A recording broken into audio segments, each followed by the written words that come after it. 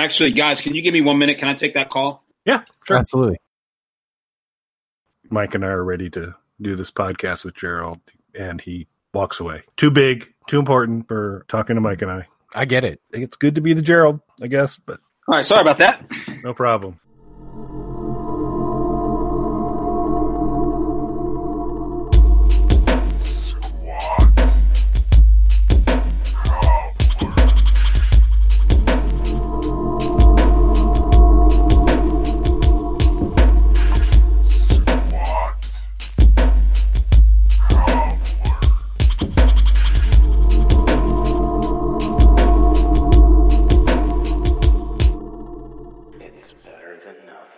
Hello, everyone. Welcome back to another episode of Squat Cobbler. I'm Dr. Mike, and joining me, as always...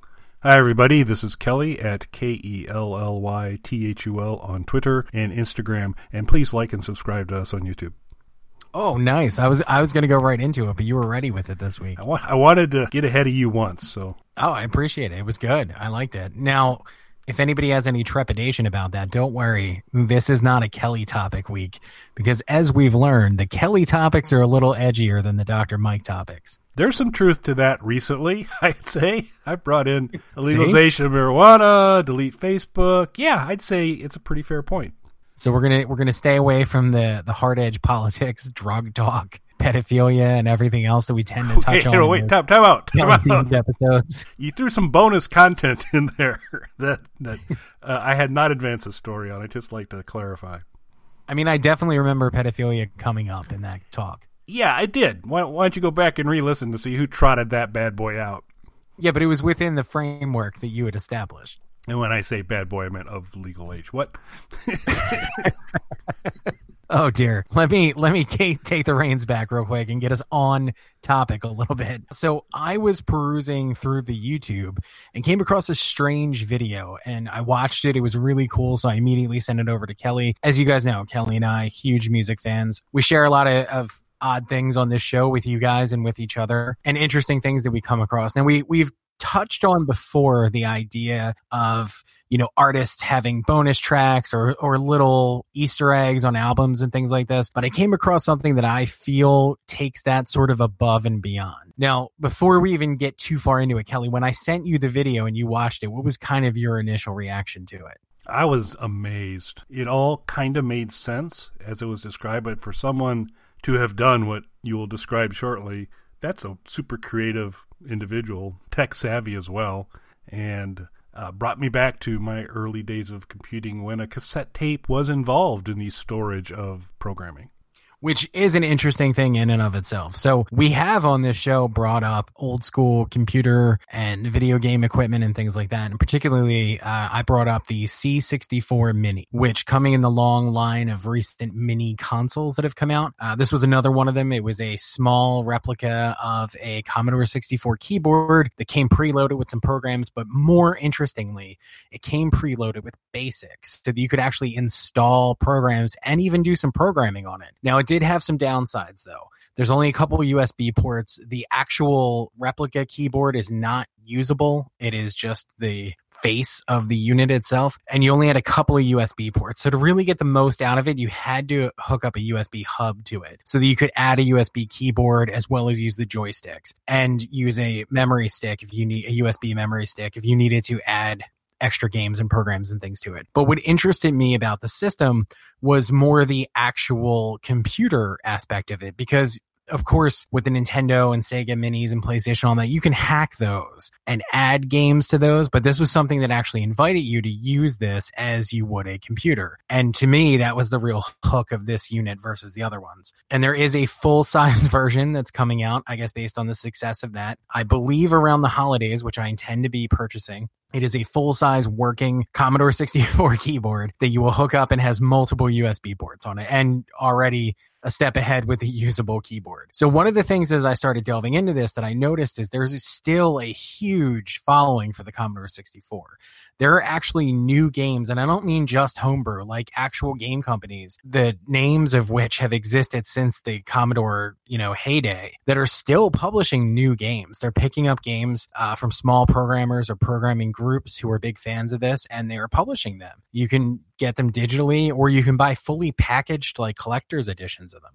So it's really cool to see that there's so much support for this still. So as I was watching some videos about these newer programs and games that you can get to add to my C64 Mini so that I can be a little bit more knowledgeable when the full size version comes out, and that'll be set neatly in the living room so that I can monopolize the main TV in the family room with my old school computer wizardry. But as I was kind of boning up on this, of course, YouTube algorithms, videos similar, because content matching and they're always listening.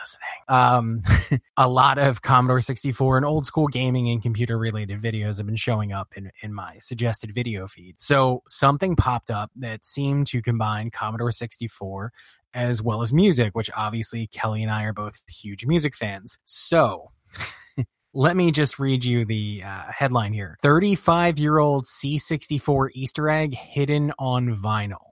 So what this video is, it is from a channel called 8-Bit Show and Tell. And on this video, which is a little over 17 minutes long, they get into the story of the Christian rock band Prodigal. I have never heard of them. As we've established before, I am not a fan of music that is overtly religious or political. Even if it's something that I agree with, I don't need my own views shoved down my throat. And as Kelly touched on in the last video, if you can be so easily swayed by listening to a song or seeing an ad or something like that on your own beliefs, maybe you should think more about how deeply invested in those beliefs you are.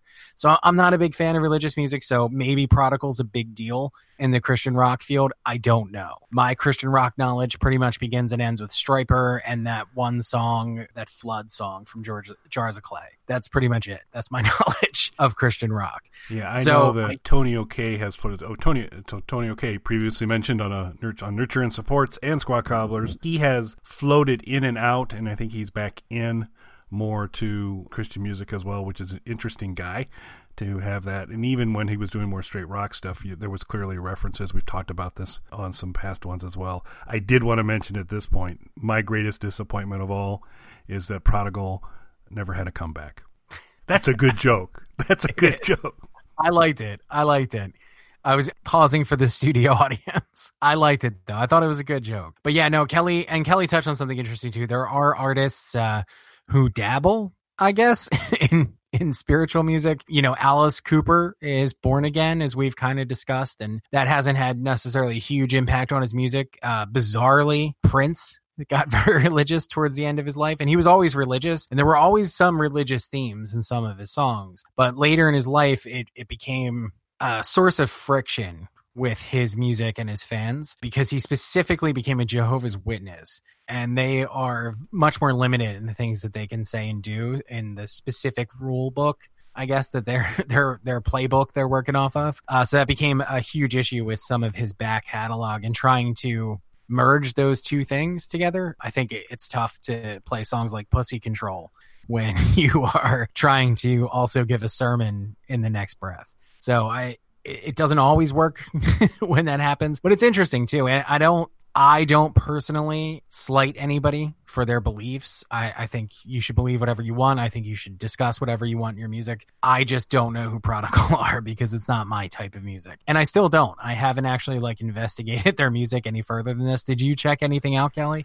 I did not, and I do not have any of their works in my catalog. Okay, so, well, for you guys, you super hardcore Christian rock fans, Prodigal released an album in 1984 called Electric Eye. Title, interesting, and sounds more like a metal album than a Christian rock thing, like an 80s metal kind of thing. Cool looking cover. The cover looks like a prog band kind of thing. If you are familiar with prog music, you'll know exactly what I mean, and you'll agree with me when you see it. But on there, there is a little groove that is separate from the album, close to the actual label I believe it was on the second side of the record. And when you play it, you hear a lot of staticky noise and beeps and things like that. That is, as Kelly mentioned, back in the day, there were programs that were put onto cassette tapes. We've talked about cassette tapes numerous times on here. That is actually a program, a tiny, tiny program, but a program for the Commodore 64 that is on a vinyl record. And to access this, which apparently,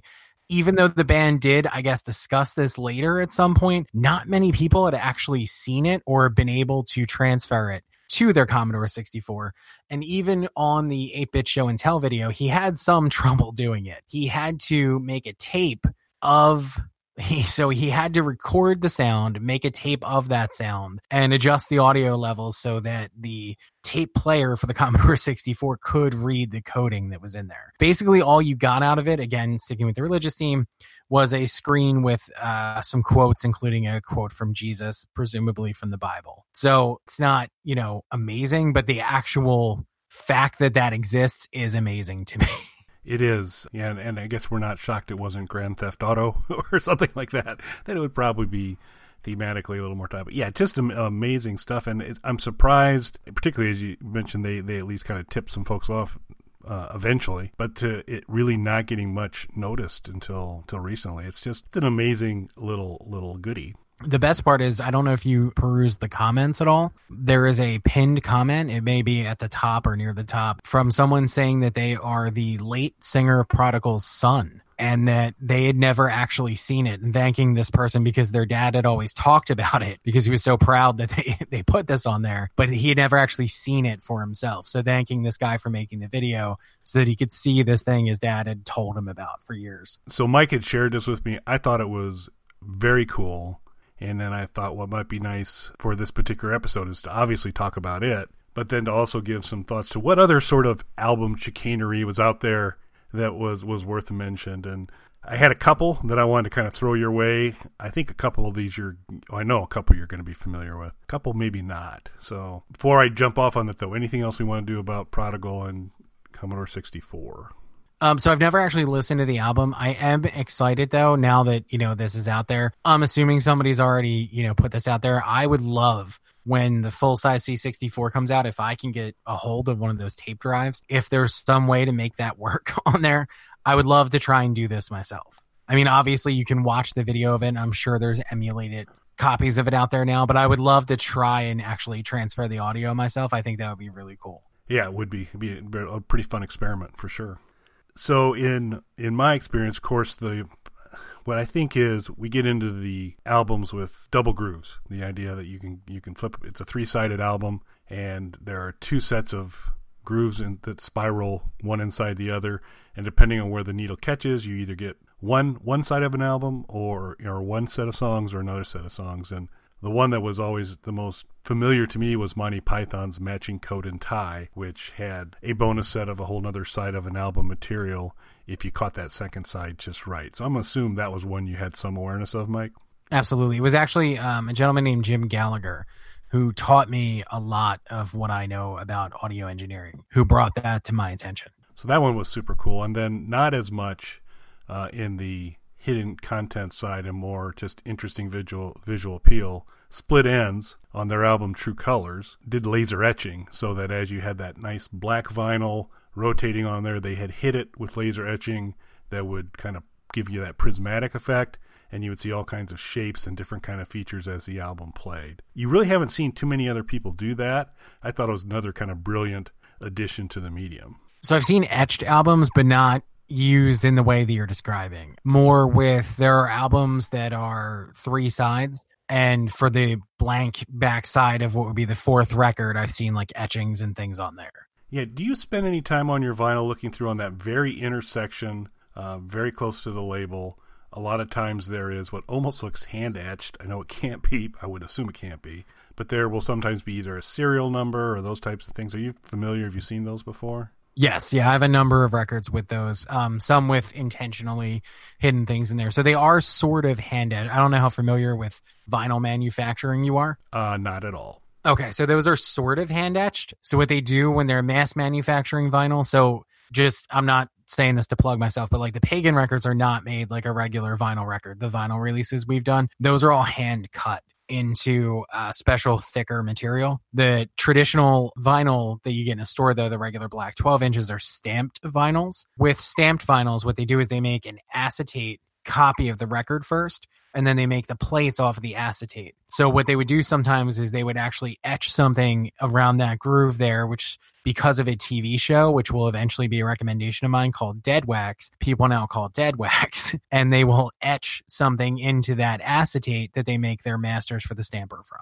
Yeah, I just remember when I eagerly got Face Dances, the first 2 album post Keith Moon, and rushed home to listen to it.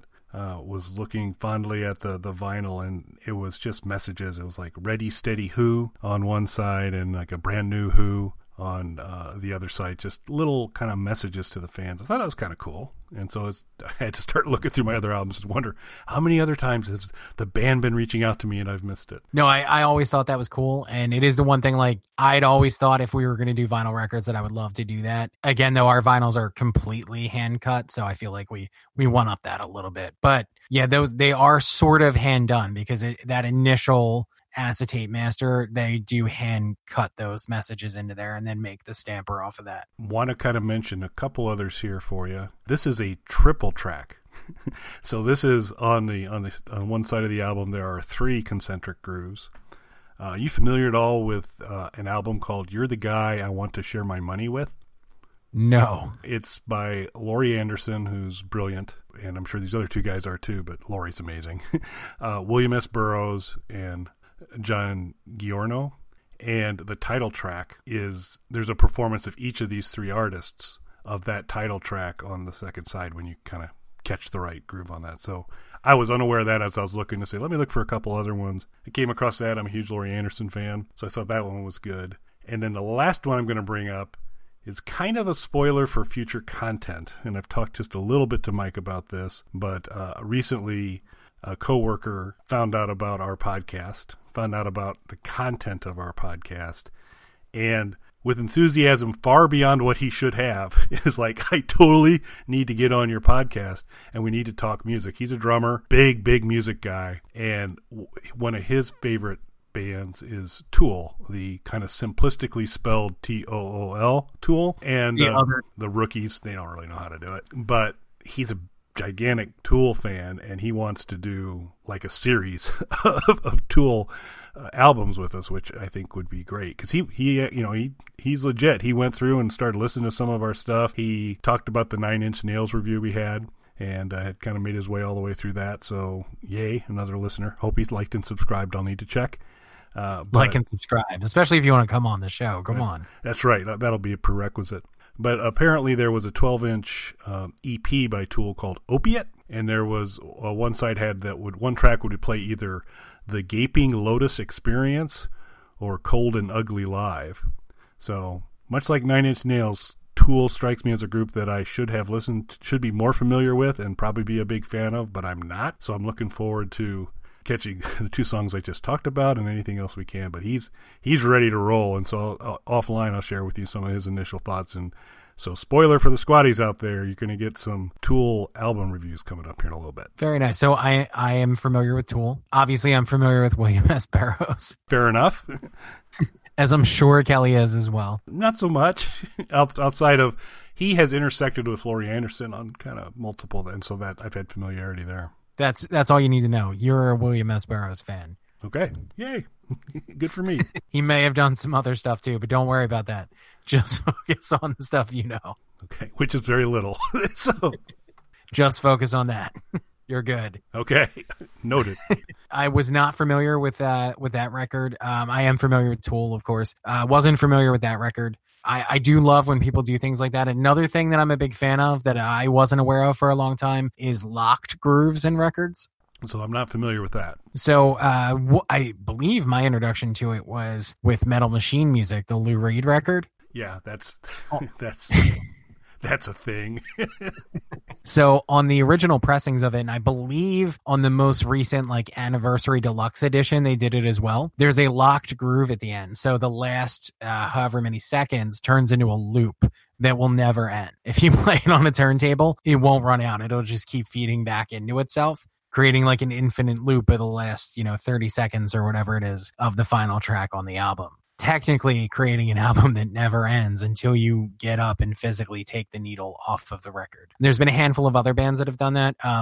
It is something, because I'm a big Lou Reed fan and because it's something that really interests me, it is something we've been exploring even on the Pagan side with our vinyl guy, doing a very short vinyl only release that technically will never end, like an ambient track that will just go on forever. but we've been trying to figure out the logistics of doing that with hand cut vinyl and finding just the right timing, because it has to be perfect. All right.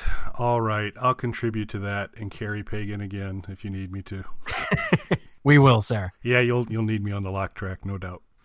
That'd be awesome. That would be. I hope you can sort that out. What the logistics would be to pull that off, because that would be very cool. Yeah, I thought it'd be great to make like a really small vinyl record, maybe like a 5-inch or something like that. That's only a few minutes long, but is technically a never-ending ambient track once it hits that locked groove. I still think we need to work on a Pagan Squat Cobbler collaboration where you apply some of the amazing ambient stuff you guys do, and kind of weaved into that is all of our YouTube comments we've received over the years.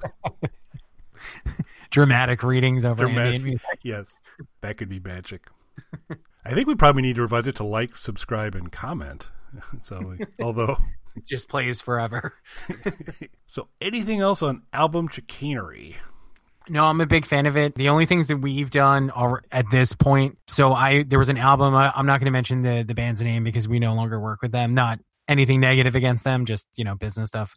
We no longer work with them, but I had released. So if you look at the legal jargon on the back of Pagan releases, all of our stuff comes out through Universal through a company called Gene Pool, which is a label under the Universal umbrella, licensed from MCB Entertainment. MCB Entertainment is a company that I own, that technically owns the Pagan name and all of the material that I write.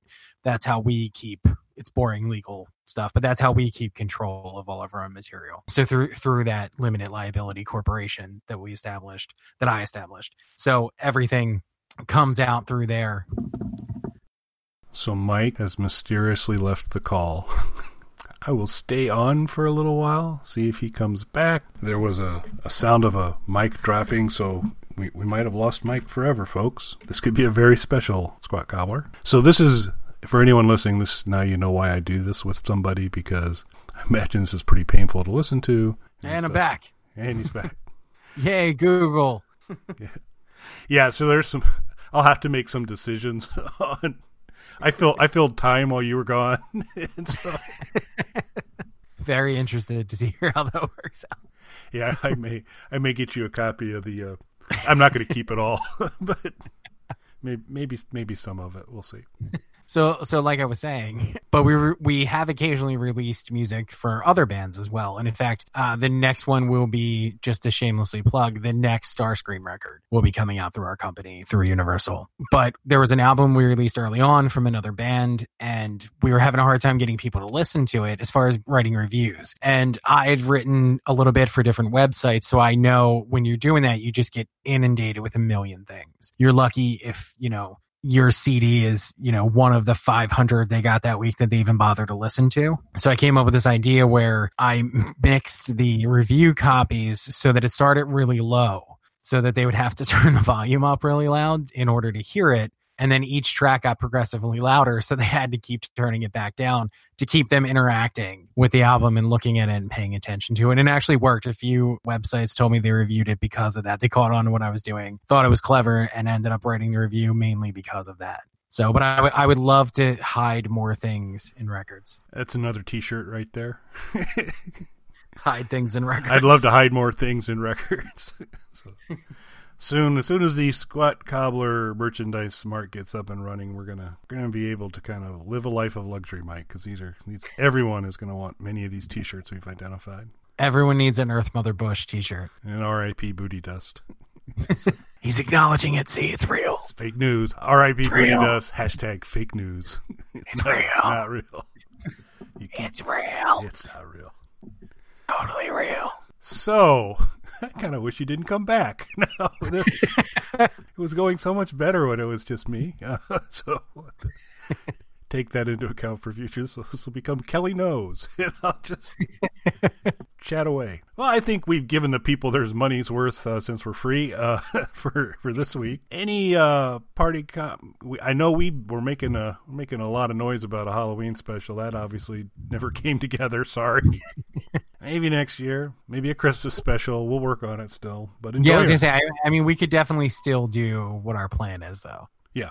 Definitely. We will work on that. We've got some other pretty interesting content coming up. Obviously, some tool reviews, as I've mentioned. We've got a couple other guests going to be coming on doing some fun stuff, and you'll probably... Can we call those tool on tool? Well, it's going to be, I probably need to change my Twitter biography, or my tagline on for this show is, no, I'm not familiar. Oh, tell me more about this, since it seems like lately things come up, and I'm like, I don't really know that. So, yeah, this will be, it'll be new territory for me. So you and Jim, who's the gentleman who's going to join us, you'll be able to speak with great authority, and I'll do my best. So it will be, it will not be tool on tool.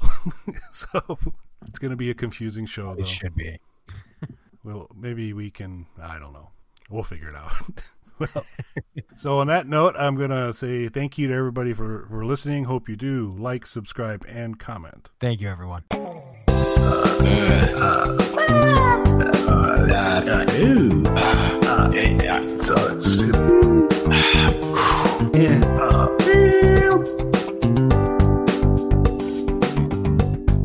right, I'm going to stop the broadcast.